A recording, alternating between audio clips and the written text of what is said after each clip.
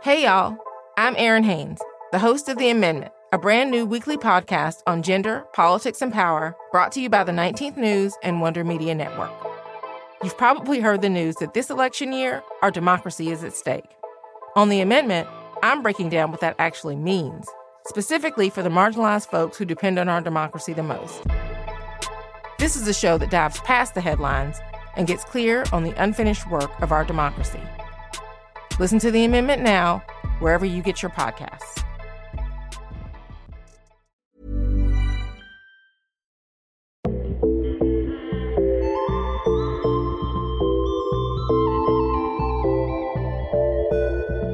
Hey Translash family, it's me, Amara Jones. Welcome to the Translash Podcast, a show where we tell trans stories to save trans lives. Well, this is the beginning of Pride Month, a time when we share the best of ourselves and our community boldly, loudly, and brightly. Now, I know for many of y'all, for many of us, actually, Pride can bring up so many different emotions, but it's generally a good time and one where we lean in to joy and what's best. But this Pride is a little different. We're all still reeling from the terrible attack in Uvalde, and as if the murder, the slaughter of 19 children and 2 adults trying to protect them wasn't enough, and of course the dozens of people who were injured, many of whom at the time of this recording remain in hospital, if all of that wasn't enough, we then had to endure a terrible event online where a group of people decided to use this terrible attack as a way to come after trans people, to say that somehow trans people were responsible for this horrible event. And not only did this remain online, it's also filtered up into the wider and real world, leading to an attack on a trans teen in Texas. Now, to be honest, all of this had me worried.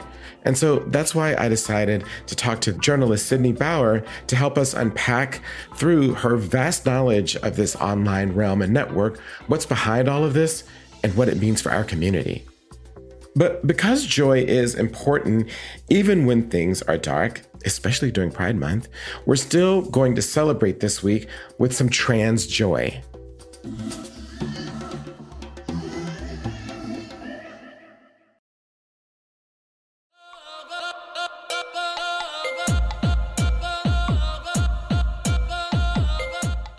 Something that always brings me joy are efforts and ideas which help make schools be safe for trans and non-binary youth. These educational resources create more space for trans people in our society, and this week I wanted to highlight some of this work and the amazing member of our community who is helping us understand it all. CJ Miller is an artist, educator, and organizer who is the author of a new piece in Translash's writing platform News and Narrative about how we can make teaching and classrooms supportive for trans and non-binary youth. Here's what they have to say. There's just ways in which being trans, being non-binary, being intersex gives us the opportunity to sort of like put on these glasses to see the world in sort of a different way. I think it's a little bit of a superpower to be able to like have our perception. It really provides an opportunity for these kids, I think, to see themselves in someone or to see someone holding this tender, caring position of cultural importance. I think having that shared experience and having faith and trust in a shared reality where these kids won't be like gaslit or denied a receptive ear to these issues or these things that come up, the good, the like beautiful and exciting, as well as the like painful and difficult. I think having someone who has like a shared reality with you is like so huge for providing that space for kids to feel comfortable sharing their experience. CJ, you and the educational innovations that you are highlighting are trans joy. Sydney Bauer is a transgender journalist and researcher based in Atlanta, Georgia, where I grew up, whose work focuses on the genesis of anti-trans rhetoric, online harassment, and legislation. She is particularly interested in the ecosystem which feeds what we have labeled here at Translash as the anti-trans hate machine, and in full disclosure, helps us with this series. Sydney has written for The Daily Beast, HuffPost, The New Republic, and Them about the impact of these efforts on our community.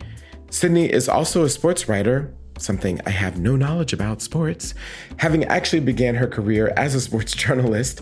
Sydney, thank you so much for joining us today. Yeah, thank you for having me on. So you've done a lot of reporting about the way that the right works in this country and the way in which that hate is starting to spill out online as well, including directed at trans people.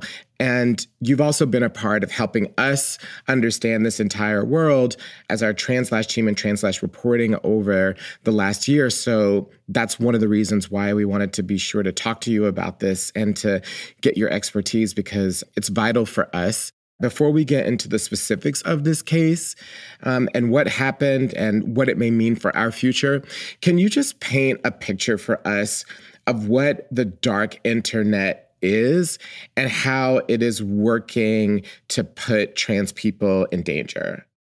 Yeah, the biggest thing to know is there are these websites out there where people congregate and they're allowed to be anonymous. It's sites like 4chan and what was once 8chan. And they share information trying to manipulate how people discuss certain issues for their own entertainment, which is what trolling is. They get together and they go, okay, let's blame this person for so-and-so, and it's going to be a trans person, because they know there's enough media and commentators and pundits that will fall for this, and they've become incredibly successful at getting staff for politicians and journalists to monitor these boards, to believe what they're saying, so that this discourse kind of jumps from like this fever swamp of anonymous posts that disappear after a short period of time and in jokes amongst these people to being discussed in the news media and politicians making statements saying, it's a trans person who committed so-and-so. We need to bring America back to godliness and stop this disease, which is transgender people and their ideology. Does that make sense? Sadly, it does. Can you tell us when you first noticed this pipeline of misinformation and hate starting, this whole ecosystem that you've laid out? Well, I mean, I think this ecosystem has been around much longer than people realize. I mean, it's been over a decade at this point. 4chan has been around forever, and it always was kind of seen by people on the fringes as this area that was successfully cordoned off and not really part of the mainstream internet and culture makers and so on and so forth. But I think the biggest turning point had to have been in 2014 with something called Gamergate, which was this scandal where this one indie video game developer developed a game and then some journalist trashed it, and the reviewer at one point was dating the developer and started to go on and accusing her of like trading sex for good reviews, which then broke off into the mainstream through a website called Breitbart with a quote-unquote journalist named Milo Yiannopoulos, who covered this like it was breaking news and tried to expose this cabal of female game developers that were undermining a historically male industry. And it just became this pile-on of people that was relentless, and no one stopped it. And it kind of made some careers out of these right-wing commentators who turned this into a story and got people to believe them, when in reality it was just unending, unrelenting harassment towards women in this industry and other minorities as well. And that let the containment out and changed how people experience Twitter. It was never a great platform, and people were constantly at risk at it, especially minorities and marginalized groups. But this turned it from a niche social website that journalists use to monitor breaking news at a very fast pace to a culture maker where you could become an internet celebrity overnight and posturing as an authoritative voice and using that in a very scary way against people. So you painted sort of the timeline and how all this happened. So for me, with regards to the Uvalde shooting, I was following the horrific news about the murder of these children, dozens more in the hospital. And then very late that night, maybe around midnight, someone from my team sent me these pictures from 4chan of the way in which people were starting to, as you say, congregate there and to say that the shooter was trans. And I began to be really alarmed and horrified. And I am wondering, when did you pick up on this? And what was your reaction as a person who follows this when you first began to see the same? It was pretty much almost immediately that people on 4chan started to try and spread around the internet that the shooter was a trans person. And I remember seeing it a couple hours after the shooting and seeing people share the Reddit posts that this person had been making, being like, I don't live in Texas. I am alive. I am a different person. Please stop connecting me to this. And this person eventually talked to NBC, and they were like, this is not the first time that people on 4chan have accused me of really heinous things. They had this person's pictures from different points in their transition and basically would just go and try and connect them to different parts of different things to demonize them. And that's just the way that a lot of people on 4chan who are these trolls, they operate. It was alarming to see how different, more quote unquote mainstream people picked up on this and started referencing these photos, but not outright saying it, as in, Candace Owens doing, and Representative Paul Gosar from Arizona, who is one of the most far-right politicians on the planet. The way that it spread from just being a trolling operation that's coordinated, like a lot of things are, to a talking point by far-right commentators was very alarming. When you first saw those pictures, what was your gut reaction? What was your feeling when you began to see the shooter being portrayed as someone who's trans? Yeah, I mean, I just want to say these are my personal feelings. That's what we're asking. I mean, I was afraid.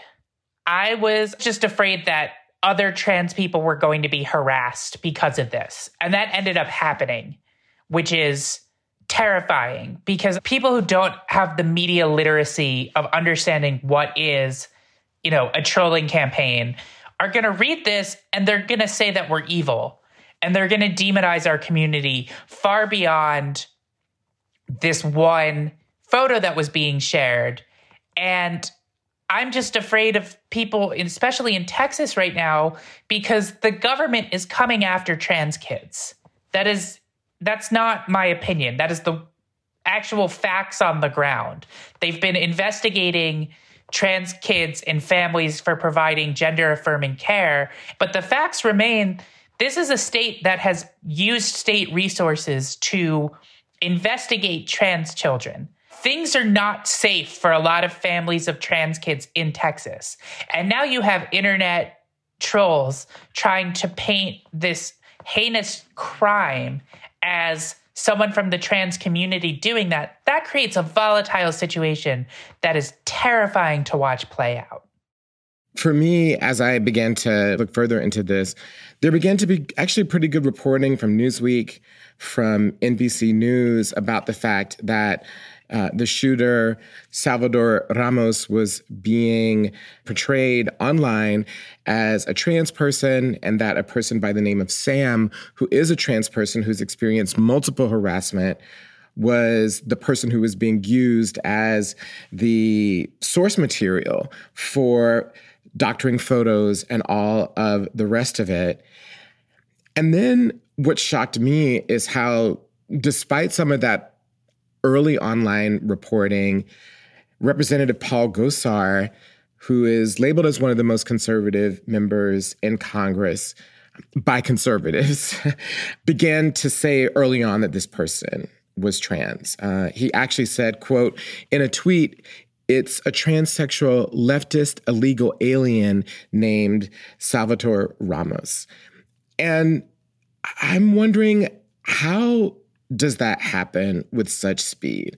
How does it go from it's on 4chan and then there's reporting even early on saying, hey, this is happening, it's false. But then despite that, a congressperson picks this up and tweets it out. And then, it went like wildfire on conservative websites and even other people like Candace Owens. And it happened within hours. Yeah. So I think it's important to know that there's an infrastructure here behind all this. So most people don't realize that, their sitting congressperson, and I mean, this is the case for some people, is not the one tweeting everything out on their official accounts. They have staff that handle this. But in 2022, politics is very reactive. It's not very proactive these days. Otherwise, you would be seeing lots of legislation being passed. You would have platforms from the 2020 election coming to fruition, the government process that you learned in like fourth grade civics class growing up happening. But because of social media, politics has become very reactive, where politicians are constantly positioning themselves with messages after things happen in real time.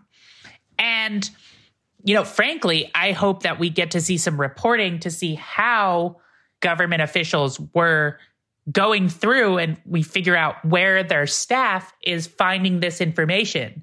Because it's very clear that someone saw this in his office, flagged it to either him or someone else, and was like, we got to get on message about this. We don't like trans people. We have advocated against them before. So this plays into our policy positions. So now we tweet this out. And conservative media over the last 40 to 50 years has evolved from mail-in letters from the John Birch Society to a full-fledged ecosystem with tons of right-wing websites that aggregate reporting from different areas and get it out at breakneck speed so that the talking points then get filtered. So you have websites that are on the fringe, like InfoWars, and then different websites such as, let's say, like the Post Millennial, for example, will sanitize it and aggregate that reporting, going to find the original sources on these websites like 4chan. And then you have websites like the Daily Wire that aggregate that reporting and continue to cite saying, we're not exactly sure where this is from, but this is what the internet is talking about. Here are Twitter posts about it. So you have people on Twitter that aren't fact checkers tweeting about this, then right-wing websites taking that and talking about people online having conversations about this, which then slowly gets filtered down and down to, something like Tucker Carlson in his monologues, which is how you get him talking about the great replacement theory and how he sanitizes that for his audience and talks about it constantly. So there's an entire media ecosystem where more and more reputable outlets take the aggregate reporting from less reputable places, sanitize it, keeps the message, and essentially filters it down into talking points, which then get used by other politicians because they're seeing it on the more media literate websites. Yeah, and we should say that some of these sites are not just one-off, even though Daily Wire sounds like it's just one of these random right-wing websites. It's actually an arm of the Heritage Foundation, which we reported last year as a part of the anti-trans hate machine. So it's a way in which all of these things are working together. Exactly. So websites like that and websites like The Federalist, They get money from a lot of these organizations, but they say that they maintain their editorial independence and they serve as part of a larger ecosystem, even if the newsroom is not getting fed talking points from the Heritage Foundation. So is this a blip? Do you think that this situation is just another eruption of this dark corner of the internet, this organized ecosystem that's just putting something out? Or do you think that this is perhaps a harbinger? Is it a sign of perhaps new threat for trans people? I don't want to say it's a blip. So I would say that these very far fringe websites do this stuff all the time. And there was a line by Steve Bannon when he was running the Trump campaign. He said that his goal was to flood the zone with shit. Basically, what he's saying is his strategy was to put so much news out there at all times that people don't know what to believe is the actual news and what is part of their agenda. So that's how these trolling campaigns operate. And sometimes things break through, which we saw with this one. And I think it was telling that it was a hoax about a trans person committing mass murder, because you're seeing in state legislatures across the country so much anti-trans legislation, which has built up continuously over the last 5 years after HB 2 was defeated in North Carolina, the bathroom bill. Businesses spoke out against that. So then the right in this country kind of pivoted to how it was going to approach that legislation going forward. And for 5 straight years, they have been pushing different bills and have had probably their most successful legislative session in terms of stripping trans people's rights this past year. So this hoax coinciding with that, I don't think is a coincidence. Maybe this was the time when people start to see finally, oh, this is what's going on. It's coordinated. Hopefully it won't happen in the future. You have been ringing the alarm about this ecosystem. We've been working on doing the same about kind of the broader inputs into this world. And so I'm wondering what you hope is the change that results from this potential understanding of this threat that you are outlining. Like, what do you hope is the thing that shifts as a result of this being so clear? I mean, I personally hope that people understand the asymmetrical aspects of political life in America right now and how that plays at a national level and what the implications of that are.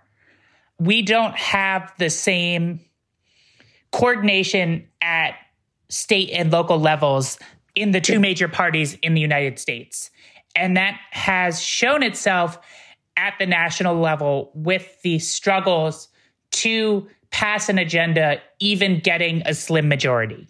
It's almost like the car is in neutral and one side is slamming the gas, trying to get things done. And then the other side is tinkering in the hood, setting themselves up for when they're the drivers of the car and their agenda will have essentially already been passed through using the courts, using state legislatures, undermining things. So they can just push the car over a cliff because the politicians in charge believe in the status quo because they have no reason not to, because they've been elected. They have this power, and it's always been that way their entire life. Whereas a lot of young people have seen the political reality and how our institutions have allowed this political reality to flourish. They understand what the implications of that are. Throughout American history, we've seen consequential elections that are realignments, 1968 being one, before that 1932 when FDR was elected, for example. And a lot of people thought 2020 was going to be that after what 2016 was. But now we're starting to see this can getting kicked down the road a little longer. And I think a lot of people, especially trans people, are scared that there aren't politicians willing to meet the moment to go above and beyond and say, we need to make wholesale changes to the way that we operate to protect us. So we'll see what happens. And what do you think that trans people can do to protect ourselves? What can people do to try to fortify themselves against this kind of online organized cesspool that's designed to frighten and to put people in danger? We have to rely on each other, first of all. Community is huge, and we have to work together to push back. And most importantly, people outside our community need to step up. Trans people take care of each other, and we care about each other, and we have these mutual aid infrastructure to always take care of our own and really work with each other and let that flourish. And that's great. But at the end of the day, we can do everything we want and work as hard as possible to fix it. But until people outside our community are willing to show that they're going to lay themselves on the line to step up for us, I'm not sure what will change. Yeah, and it's really hard with regards to the way in which we engage the internet, because for so many of us, the internet is the way that we find community, that we connect with people, the place where so many trans people have told me that they've been able to make it through the pandemic is through online engagements. And yet at the same time, there's a part of the internet that is making it unwittingly, I would assume, also through algorithms at these major companies, a place that is also unsafe for us. So it's a very tricky place for us to be in with regards to what's happening on the internet. Yeah, I mean, we need to push back against this always. And, there are reporters doing that, and there are prominent trans people consistently denouncing this stuff and saying this and begging people to listen. And, you can only do so much. So the internet is a tool to push back, and it's being done. People need to listen. That's a perfect place for us to end, and we hope that people listen to everything that you have connected for us today. I appreciate everything that you've said because it's helped me to frame this in a way to be able to understand that this is, as you say, a part of an organized effort and is very much in line with these political efforts that are all a part of the same mechanism that we've been working to spotlight. And so I want to thank you for helping us do that and for all of your help in helping us at Translash to understand this world and now our audience. So appreciative. Thank you so much, Sydney. And of course, please be safe. Thank you for having me. And I just want to stress that, the work is being done by so many people, giving me the platform to connect some dots for y'all. I want to just thank the people that are constantly monitoring these sites, that are bringing attention to it. It makes it easier for someone like me to be able to follow along. And without them, we wouldn't be able to do this. So God bless them and their mental health for getting through and finding this stuff and highlighting it. Of course. Thank you so much. Thank you. Thank you so much for listening to the Translash podcast, and stick around all the way to the end for something special. You can listen to Translash wherever you get your podcast. Check us out on the web at translash.org to sign up for our weekly newsletter. Follow us on Twitter and Instagram at Translash Media. Like us on Facebook and everywhere else, and tell your friends. The Translash podcast is produced by Translash Media. The Translash team includes Oliver Ash Klein and Callie Wright, whose sadly, this is their last episode that they're producing today. Our intern is Marana Munson-Burke. Xander Adams is a contributing producer to the show, and our digital strategy is handled by Daniela Capistrano. The music you heard was composed by Ben Draghi and also courtesy of ZZK Records. The Translash podcast is made possible by the support of foundations and listeners like you.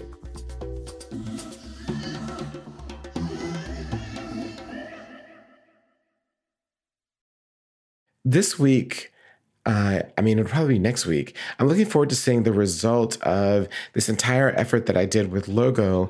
They selected me as 30 for 30 during Pride Month, which is cool. But we filmed all this video in this psychedelic room with a floor from Alice in Wonderland and glitter and all these a lot of stuff going on. Really ornate chairs on top of that. So I'm actually looking forward to seeing what that video looks like like I have no idea.